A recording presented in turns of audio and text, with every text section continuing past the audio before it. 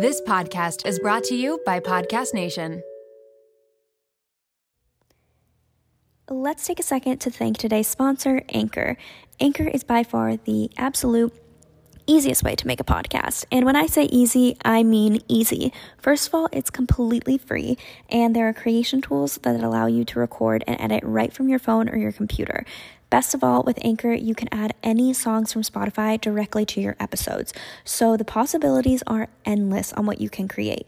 Whether you want to create a music analysis, your own radio show, a deep dive on your favorite genre or artist, or something that the world's never heard before. Anchor will even help publish your show to Spotify so you can reach hundreds of millions of listeners. Oh, did I mention there's no copyright on the songs? Yeah, it's that easy. If you guys want to start a podcast that includes music, or you guys just want to start a podcast in general, get started by downloading the free Anchor app or going to anchor.fm. And if you need some inspiration, you can head over to blog.anchor.fm/music from some more idea starters. Thank you so much, and let's get into the episode.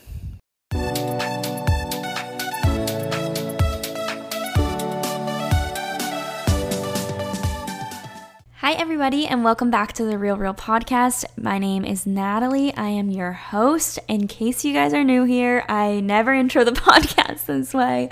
Oh, today is a day where I'm recording intros, and I just kind of froze. I was like, I want to do something different each time, so anyways, today's episode, I am interviewing the one, the only Katie Bellotti. If you guys are on YouTube or you follow her on Instagram, she is just a gem. She is so sweet, and honestly, she's been on YouTube for quite some time now. She has been on it for 11 years, and she has some stuff to say about it. So I was so excited to have her on. I really just wanted to hear her story on YouTube, going from being 14 and starting a channel, then being bullied in high school because of that channel, and just by being different. I mean, we all remember those days.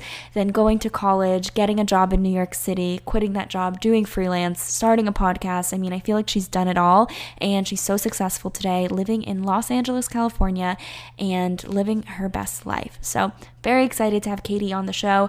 I feel like if you guys watch my channel or if you guys follow me, you probably follow her. Her podcast is also another one that is one of my favorites. I love listening to it when I'm like cleaning or, when I'm relaxing in the morning. I just like listening to it in the background because I feel like it's literally like you're sitting down and talking to a girlfriend. Like, her stuff is just so relatable, and it just makes you feel less alone in whatever you're going through. And I feel like that's how her podcast is. That's how her YouTube channel is. So I definitely recommend listening to her and following all of her stuff if you haven't already. I also wanted to thank all of the wonderful reviews on my podcast. Thank you so much for all of the love. So if this show has provided you any value, entertainment, education, whatever it might be, and you enjoyed it, then it would really mean a lot to me if you guys could review it. And also, if you're listening, repost and share on your stories and tag me and Katie, because I'm sure that she would love to see it. Anyways, I just want to get into this episode. There's not even that much more I can say because I feel like the episode will speak for itself. So let's just get into the podcast with Katie Bellotti. Let's talk about styling hair because it is a whole production, especially when you are battling frizz. And take it from me, I live in Miami, Florida. It is about to be summer. I really know frizz, but honestly, I would rather be doing something else, like booking a spontaneous vacation to St. Bart's or rewatching the Eras tour for like the third time. The important stuff. But who actually has time for frizz? Introducing Ouai's new anti-frizz cream. It is like a superhero for your hair. It provides immediate frizz control that lasts up to 72 hours. I actually brought it on a trip with me, and my friend borrowed it, and she purchased it right then and there because it was that good. So how does this fit into my hair routine? It is the best thing I could have done for my hair. I am all about saving time, and the anti-frizz cream does just that. Plus, the Sydney-inspired North Bondi scent is so amazing. You can thank bergamot, Italian lemon violet, and more. And as someone who is always concerned about heat damage, because I definitely use a lot of heat on my hair, this anti-frizz cream provides heat protection, which is such a big relief, and my hair feels so much lighter and looks smoother after using it. Get busy being frizz-free with Ouai's new anti-frizz cream. It's not just about taming frizz, it also provides heat protection up to 450 degrees, reduces and repairs split ends, quenches dry hair with intense hydration, and according to a consumer perception study, 90% of participants agreed that their hair looked less frizzy after using it. I can definitely contest to that. And while you're at it, check out Ouai's other bestsellers like the leave-in conditioner, which I also use, detox shampoo, fragrances, hair oils, and hair gloss. They're all essential for achieving that salon-worthy look at home. So you can frizz-free up your schedule with Ouai. Go to theouai.com and enter promo code REALREAL for 15% off any product. That's theouai.com, promo code REALREAL. Life doesn't happen bi-weekly, so why should payday? The money you earn can be in your hands today, as it should, with Earnin. Earnin is an app that is changing the game when it comes to getting paid. Imagine having access to the money you've earned as you work, not just waiting for payday. With Earnin, you can access up to $100 per day or up to $750 per pay period. Just download the Earnin app and verify your paycheck. Then access up to $100 a day as you work and leave an optional tip. Any money you access plus tips are automatically repaid from your next paycheck. So think about it. The next time you're planning a special night out, you need a last minute gift for a loved one, or you face an unexpected expense, like maybe a trip to the vet, Earnin has you covered. For me, it's about having the flexibility to handle those surprise expenses that life throws my way. So whether it's unexpected bills or needing to cover rent when things are tight, Earnin gives me peace of mind knowing that I have access to my hard-earned cash when I need it most. Make Earnin a part of your financial routine and join Earnin's over 3.5 million customers who say things like, when I think about Earnin, I think about financial stability, security. It gives me a lot of peace of mind. Download Earnin today, spelled EARNIN, in the Google Play or Apple App Store. When you download the Earnin app, type RealReal under podcast when you sign up. It really helps the show, so please don't forget that step. RealReal under podcast. Earnin is a financial technology company, not a bank. Subject to your available earnings, daily max, pay period max, and location. See earnin.com/TOS for details. Bank products are issued by Evolve Bank and Trust, member FDIC.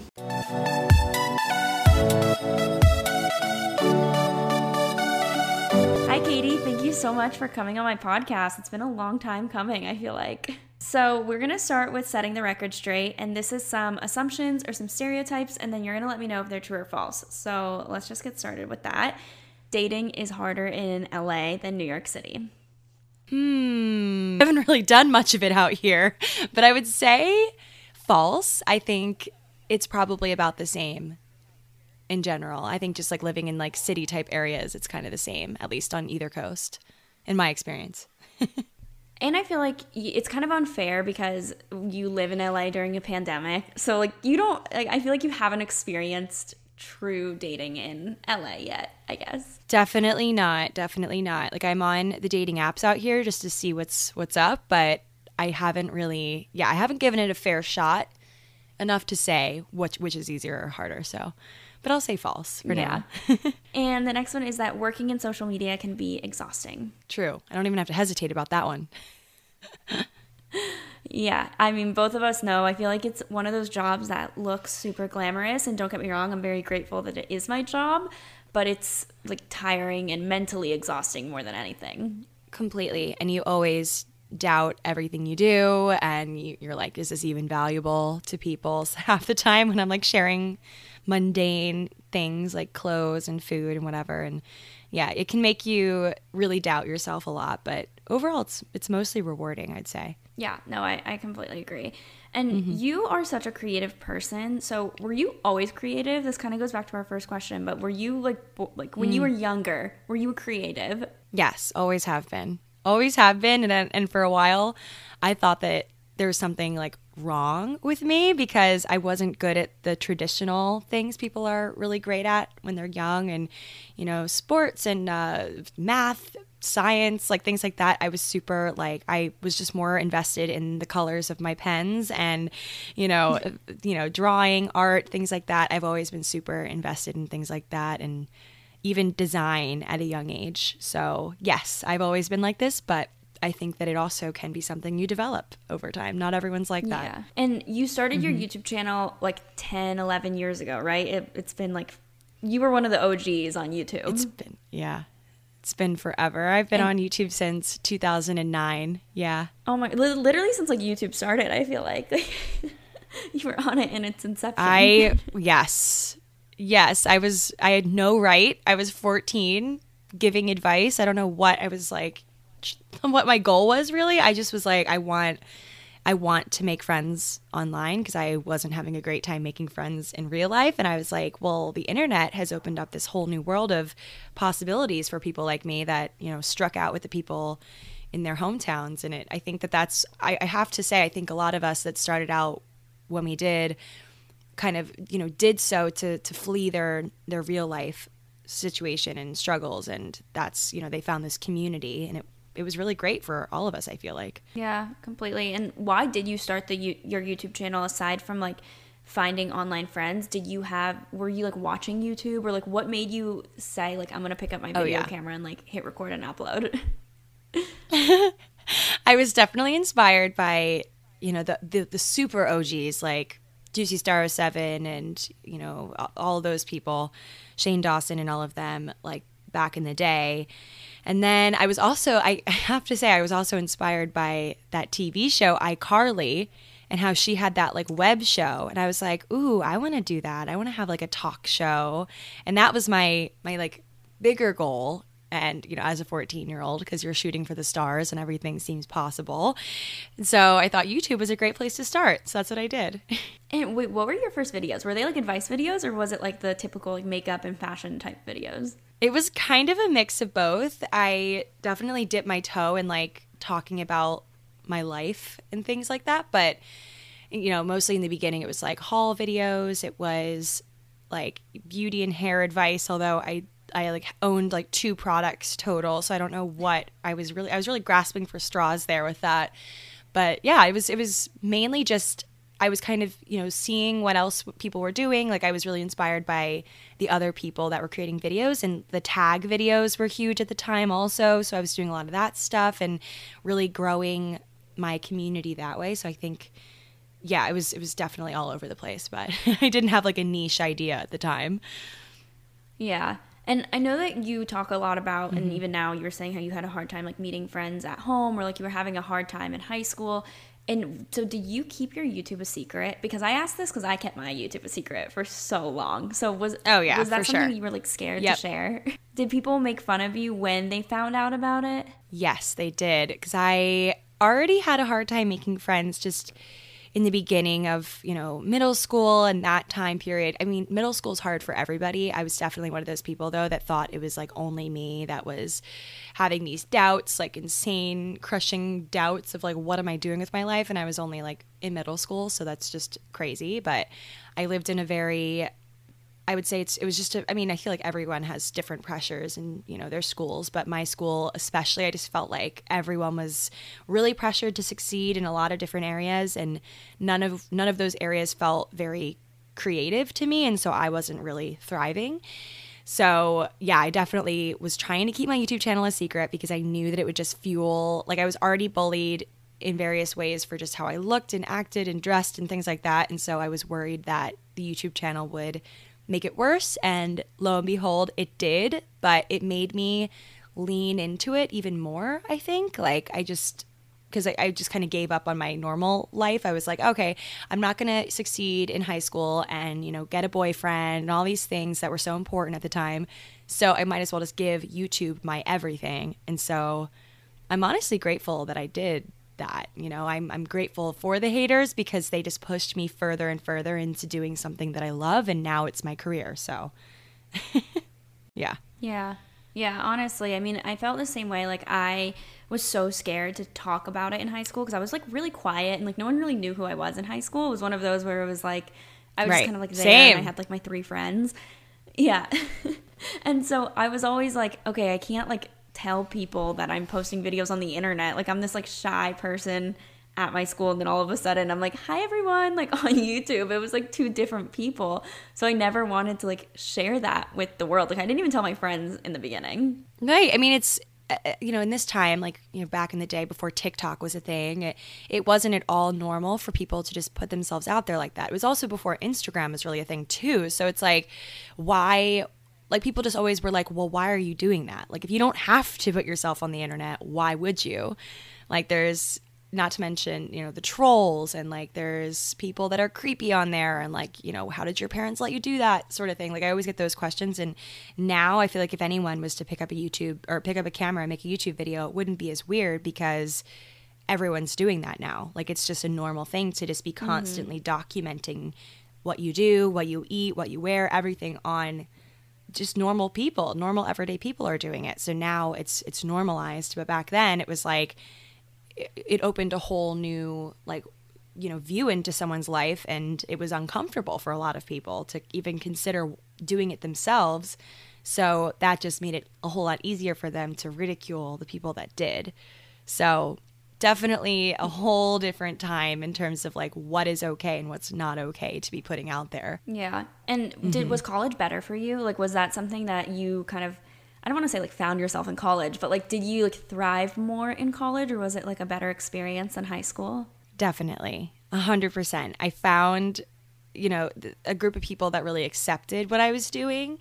And I needed that because it was getting to the point where I was considering, like, is this something I want to do my whole life? And I was going through the normal doubts that one has in college when they're debating on what they want to do with their life. And it was really necessary for me at that point to have people to support me. And not everyone was supportive. There were definitely people right when I got to school that, again, were kind of similar to the high school people that didn't understand what I was doing. But for the most part, yeah, I was super accepted. And, you know, my school in North Carolina, Elon, had a lot of opportunities for, like, you know, we had a lot of clubs, a lot of like digital stuff, and it was just super accepted, and like I felt very special.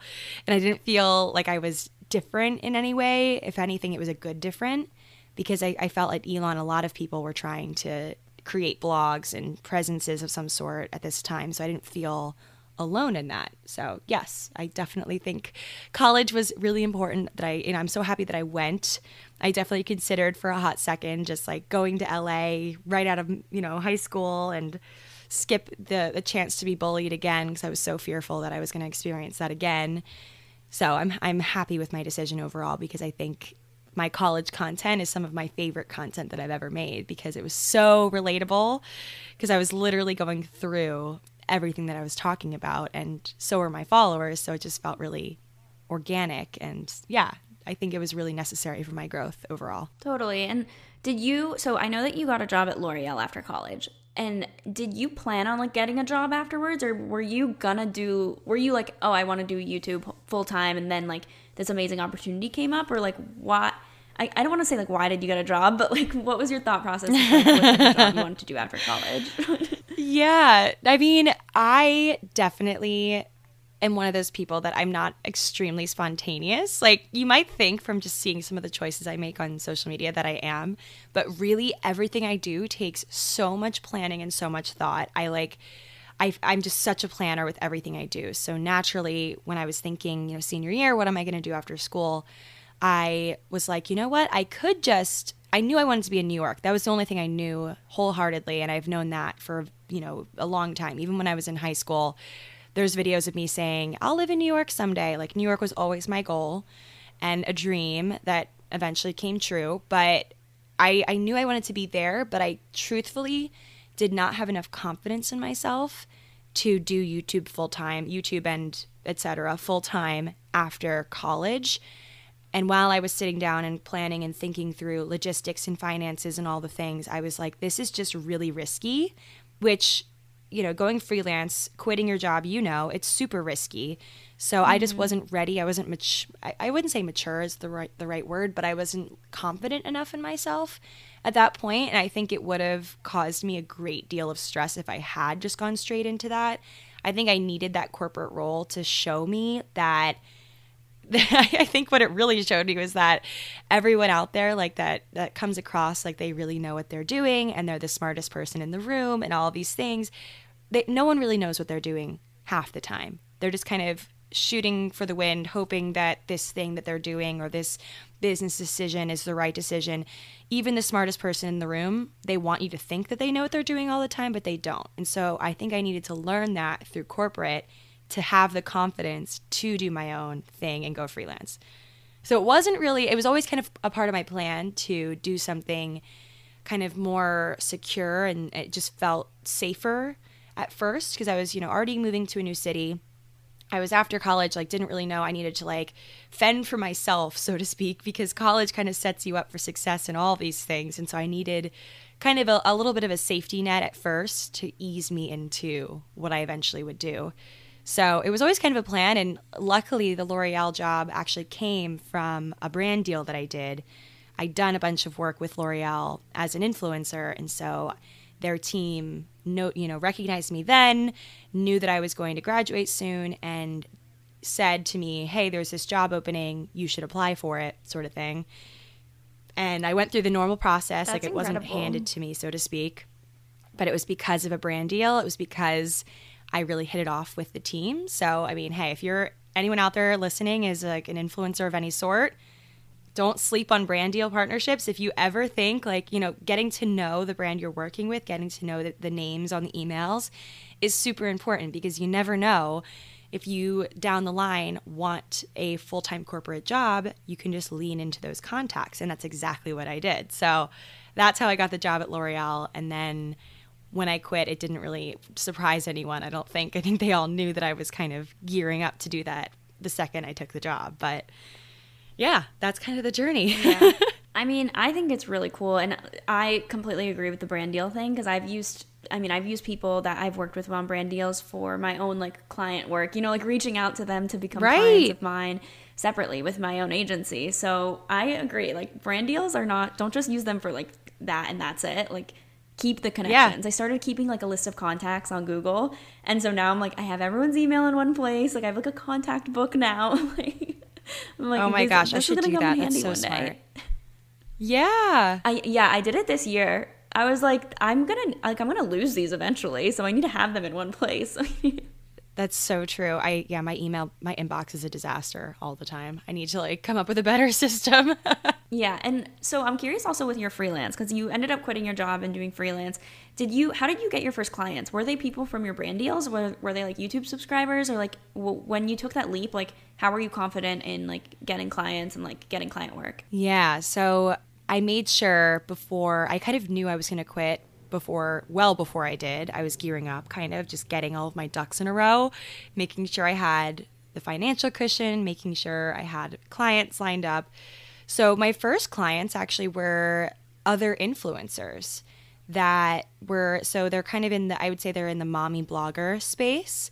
So there were a few women in New York that I knew through a friend. So it was through a friend of mine from college who connected me with these two women who just needed influencer to influencer some guidance with how to edit videos and how to shoot. They wanted to do some IGTV content, and I have obviously a background in video from YouTube and everything, so they were can we just work together?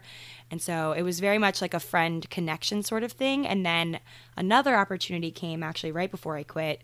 Another friend of mine from college, so it's my sorority sisters literally connected me with, she works for this startup-y fitness brand in New York, and she was we need a video editor, we need this, whatever.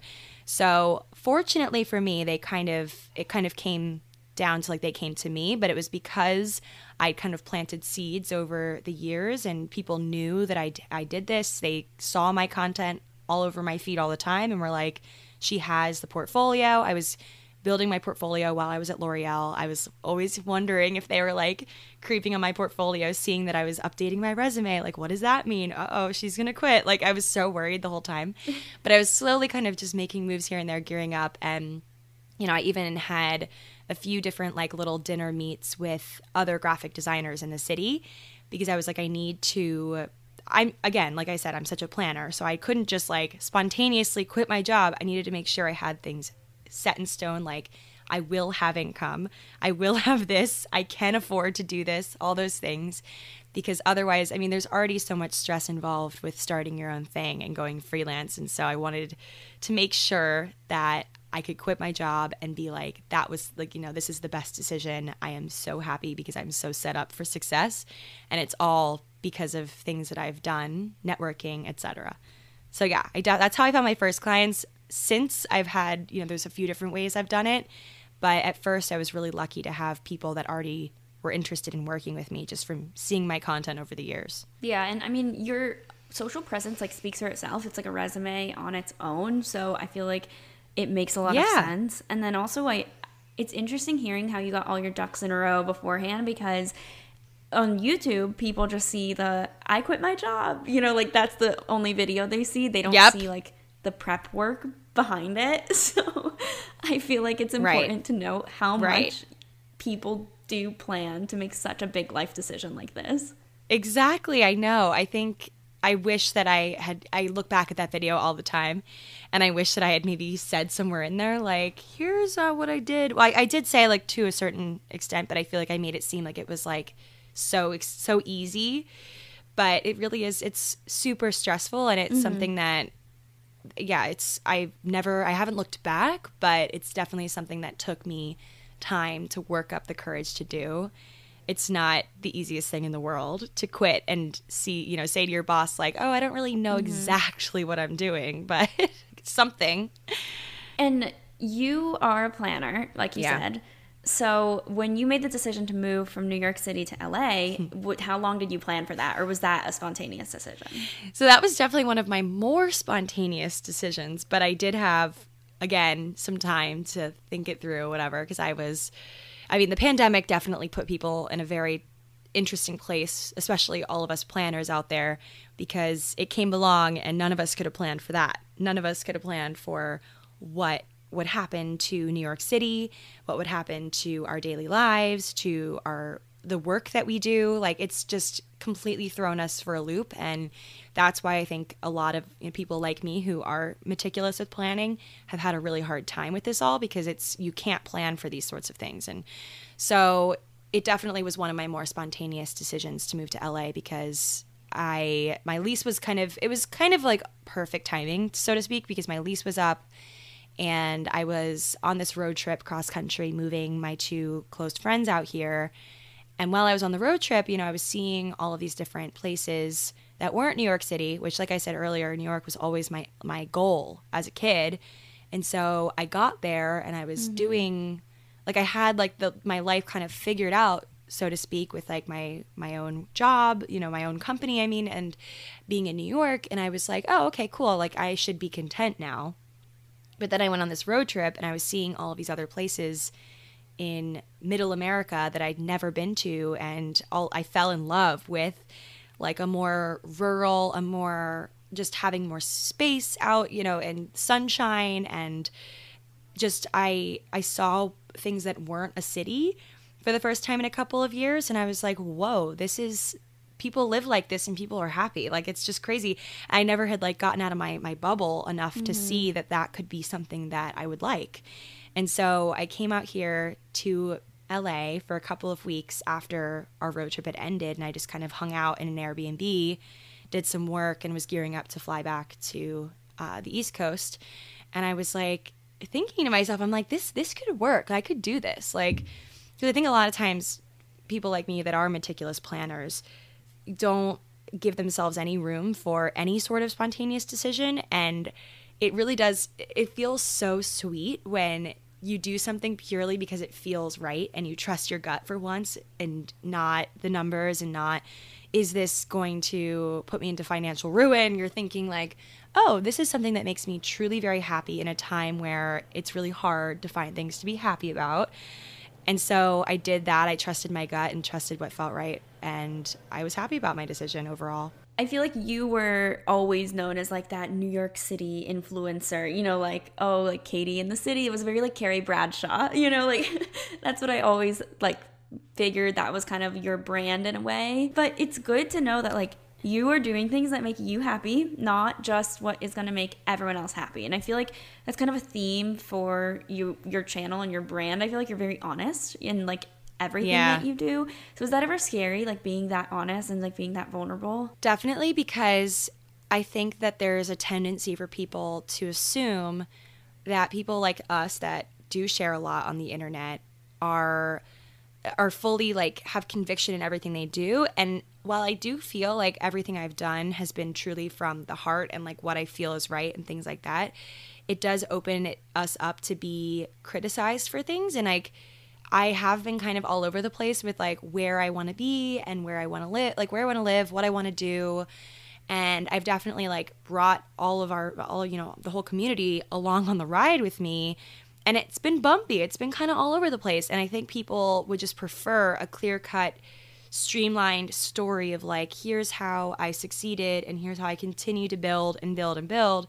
And that's just not realistic. And I think there's a tendency to want order, especially as a viewer. You want to continuously come back to someone's channel and always know what you're going to get to a certain extent, because it's comfortable to be like, oh, Katie's this New York influencer, she's Carrie Bradshaw of our generation. Like, that's comfortable for people because they already know the storyline. They already know it's not going to, throw them for a loop in any way where they don't know what's coming. And that can be scary for some people, even as viewers. So it is tough because like I'm going to continue in my life to make a lot of curveball decisions, things that feel right, things that are good for my business, good for my brand, but also good for me as a human being, Katie the human that like has feelings and makes mistakes and grows. And so I'm going to continue to do that. And it sucks because I know there'll be people that are like, well, I miss this version of you and I miss the old you. And like that hurts to see. Like I'm sure you've even gotten comments like that of like, I miss the old Natalie. And it sucks because like, I'm sorry, but we are human beings. We grow. We're not robots. We're not going to stay rooted in place our whole lives, being the same person, because that's just not the reality of growth.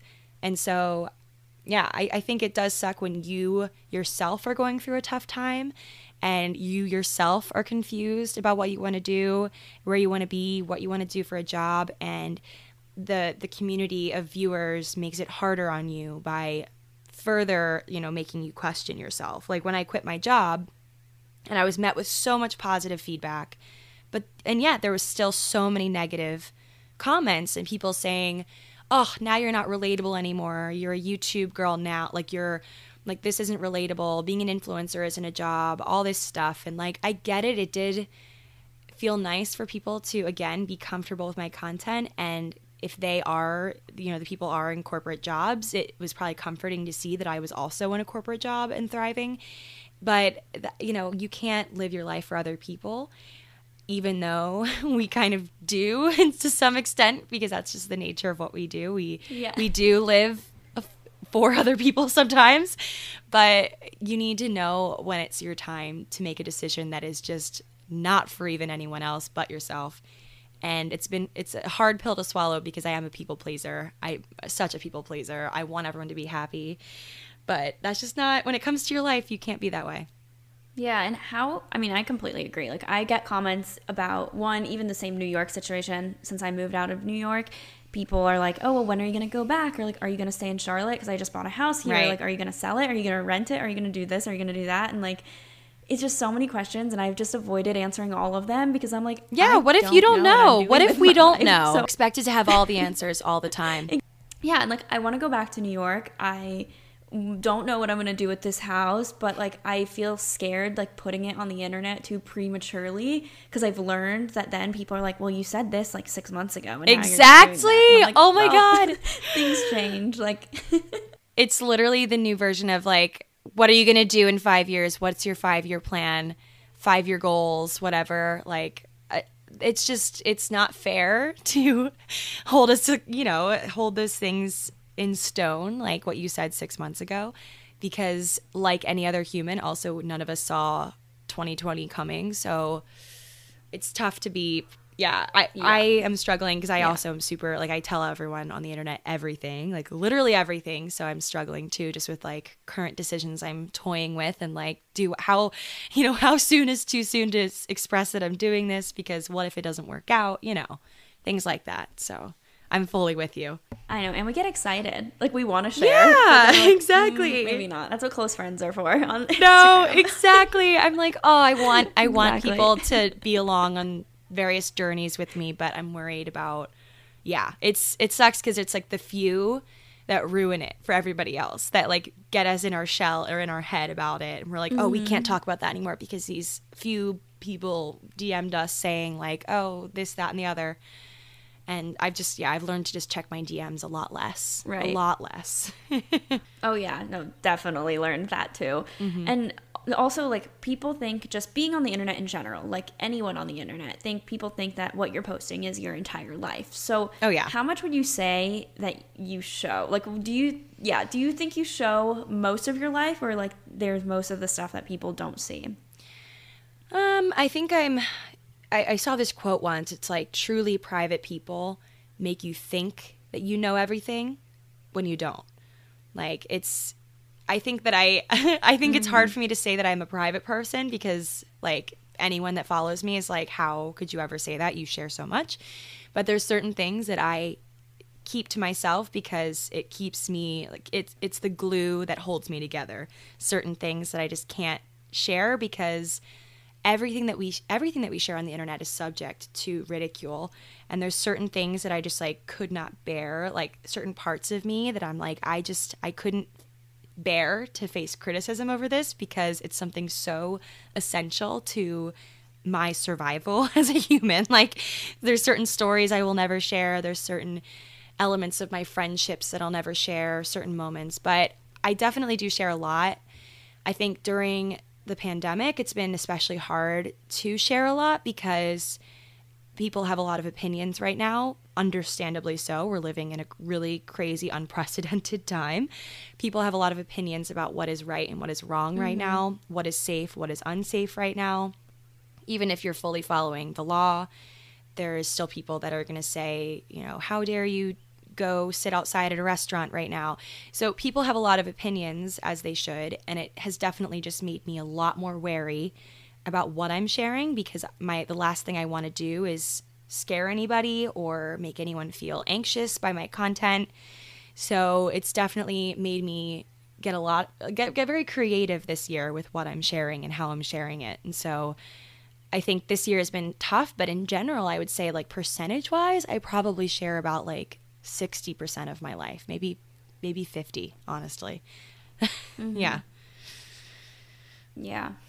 I feel like it's important to note that, like, people don't know the entire thing, but like you said, you make it, like, you share the important things and the big things. It's like everyone says, like, Instagram is a highlight reel, and I completely agree. I've been posting just way less in general. Like, I don't post as often anymore, because I'm like, I don't, like, everything now can be taken a different way. So I'm like, Everything. I'm just posting every now and then, and, not caring as much about, oh my God, my Instagram feed, or like, oh, I didn't post a story today. Like, oh no, like, it's just kind of, I've been caring less about social media, which is strange because it's my job, but It's honestly felt really freeing, not worrying as much, or not checking my DMs as much, or not posting as much. So I think that's been really, honestly, like, healing this year. Right. And that's the beauty of also having something else. Like, you and I both, like, I have my design that I do for freelance clients, and you have your agency. It definitely takes the stress off of our shoulders of having to create content all the time for our feeds, because I feel like for a while before I had a like solid work, a client base and things, and had like solid income with that, I was worried about losing followers and not posting as much, because that was my income stream. And so it definitely motivated me to post more, and the more I'd post, the more upset I would be about my content performance and like various things. And like, I'm just so happy that I've been able to have something else kind of growing on the side, because it has taken the stress off. Yeah. And you're also one of the first influencers, I think, or that I've seen, that started a podcast, because you started it kind of in like the first, I feel like no one really started one when you started one. So what was that like? How did you come up with starting a podcast? Yeah, my first episodes are kind of cringe, but I'm happy I did it too, like back when I did, because it was definitely new. I started my podcast, so this was back when I was in my corporate job. So it was like August of 2018, I think, my first episode, so something like that. So I'd been in my corporate role for a few months, and it honestly came from me working all day, having no time to film YouTube videos, because when I'd get home from the office, the light would be totally gone. I couldn't film. I really hate studio lighting. I just love a natural light, setting. So I was finding it difficult to film videos, but I still had so much to share and so much I wanted to say. And so I discovered a few different podcasts that I really latched onto and loved, like, the morning toast and things like that. And I loved the sit down, like, style chat stuff. And I loved listening to it when I was sitting at my office job. And I was like, wait, I could do this naturally, because, like, that's exactly how I was with YouTube. I was like, oh, they can do it, so can I. So here I go. And I didn't even know what I was going to talk about in the beginning, but it just became kind of a replacement for my YouTube videos every week, because I still wanted to share things, but I didn't want the lighting. And the beauty of podcasting is, like, of course there's their own technical issues and things you have to deal with, but you can look horrible. Like, I look so bad right now and no one knows. No one knows. So I'm not worrying about that. I'm not worrying about the lighting. I'm not worrying about all of those things. And it feels much more raw. And it was, in the beginning, I hardly edited mine. I still don't really edit very much, but I would just, like, leave all the stuttering in, leave everything in. And it just it was easy. And it was just a new thing that I was just so excited about. And I mulled over the name for probably 2 weeks. And then I was like, let's just throw it. Like, it's better to be done sometimes than perfect. So I stuck with Thick and Thin, and I'm happy with it overall. And 2 years later, it's grown. I'm with an agency now, and I am so happy about it. I love your podcast. I'm a huge Thank fan. you. I think it's nice. Like, it feels like you're, like, sitting down with you and just, like, chatting with a girlfriend. So I feel like I like that sort of podcast where it's very relaxing, so I'm a huge fan. I agree. Of it. But I want to know, like, the process, because your podcasts go into detail. Like, you research a lot for your podcasts. I do. So how do you come up with the ideas for your episodes, and then, like, how long does it take to research and come up with it? Yeah. So, I mean, like I said, the beginning episodes that I put out in 2018 were very much like just all over the place, talking about my life in New York, that sort of thing. But then when I quit my job and was doing freelance full time, and, even still, like, now, as we're not really doing anything, like, I was like, I need to, come up with some content. Like, I don't know what to talk about now. So that's when I started leaning into my history love. Like, I've always loved storytelling. I've always loved history. And so I would say probably, like, at some point in 2019, I started infusing history, like little stories here and there, and I just kind of threw them in and was, like, kind of almost testing my listeners to see if this was, like, can I get away with, throwing a story or two in here? Because I didn't really think that there wasn't many podcasts out there that did something like that. It was very conversational. It wasn't like I'm going to read things that I found on the internet or in books. So I just slowly but surely kind of started infusing it.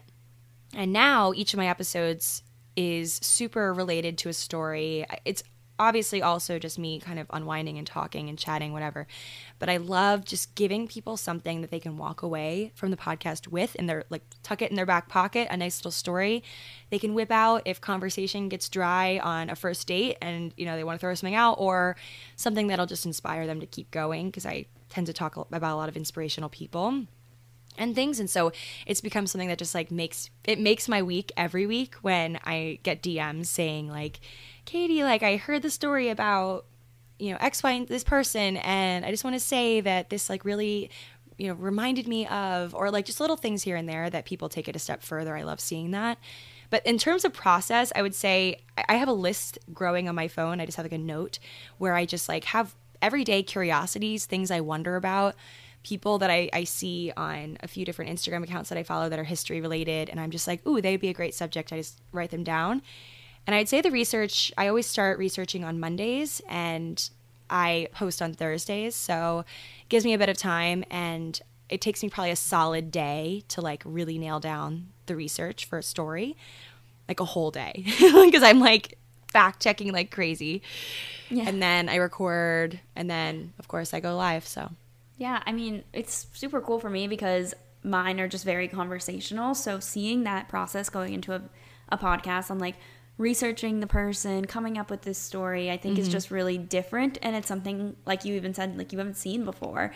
So I really love that. And I think that also plays into like how you are just a naturally creative person. So for someone who isn't necessarily naturally creative or hasn't grown up in a creative environment, what are your tips on like becoming or thinking more creatively or like becoming more I guess creative again, but you know, like what are your tips on like getting into that mindset of doing that? Yeah, I think, I mean, the first thing is just you're going to have to get okay with the idea that you're going to be wrong sometimes. You're going to make something that's horrible. Your first like few things that you explore in the creative realm are going to be obviously not your best, and they're probably going to be horrible. Like, I started out with calligraphy a couple of years ago. Like, I was taking some classes. I was really inspired by it. And I went to this class in New York City and like sat down and was like with an instructor. This was pre-COVID. And I had always done like, cursive, and I'd always loved lettering. And so I sat in this class and I was like, I'm going to be the best person here. Like, I'm so excited to do this because I already know what I'm doing and I'm going to be the best. Like, I was looking around at all these people and I'm like, ugh, amateurs. Like, and I was horrible. It was so bad. I like sat down to like, you have to have extreme patience, all these things. And the instructor kept coming over to me and like was looking over my shoulder because I kept I was trying to like excel, like when because I was just like so convinced that I was going to be so good the first time, and I wasn't. But now, a couple years later, I am obsessed with calligraphy. I've really gotten good at it, and it's taken time. So you have to be okay with being bad at first. It's not one of those things where you can just right out the gate like be so good. And it's beautiful because you'll look back in time and compare your work and be like, wow, look how much I've grown and look how much better I've gotten. And it's kind of cool to be able to compare those things. I mean, the same goes for us, like for, YouTube videos. You look back at your old videos and you're cringing, but it's like, look how far I've come.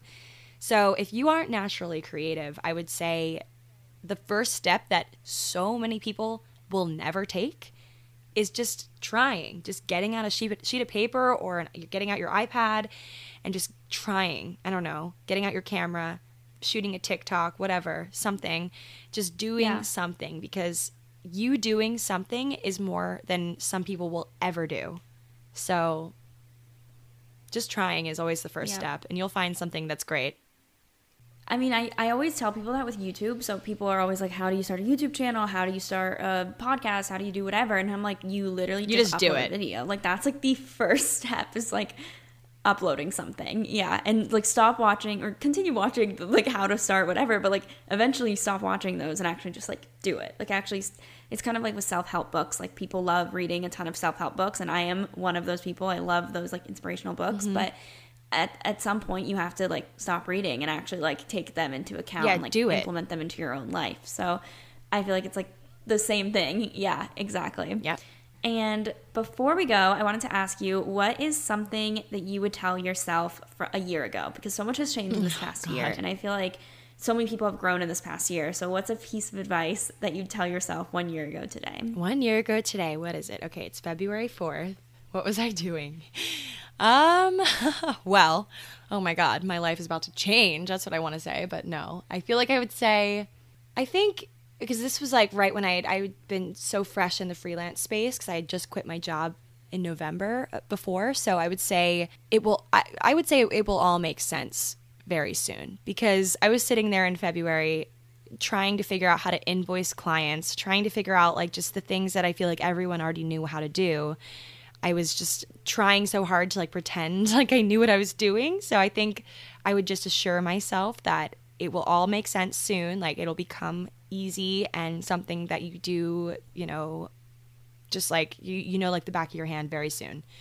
I would just say that, because I get discouraged when I'm not good at something on the first try, like everyone. So I love that. I mean, I think that's encouraging for anyone in any season. So I think that's really awesome. But Katie, where can they find you? Where can they find your podcast, your Instagram, all of your stuff? Yeah, so my podcast is called Thick and Thin. I post every Thursday. It's on like every major podcasting platform. And all my other stuff, you can just type in my first and last name, Katie with a Y, Bellotti, and you can find me. Awesome. Well, thank you so much for coming on. Thanks for having me. This is so fun. Thank you guys for listening. I hope that you guys enjoyed this episode. Again, like I said, be sure to give it 5 stars on iTunes. Or sorry, I keep saying iTunes. I feel like I'm like so old saying iTunes. It's Apple Podcasts now. For Apple Podcasts, leave 5 stars. And also be sure to subscribe on Spotify, Apple, wherever you guys listen, so that you don't miss an episode. Follow us on Instagram. And I think that's pretty much all I have to say. So I will see you guys next week with another episode of the Real Real Podcast.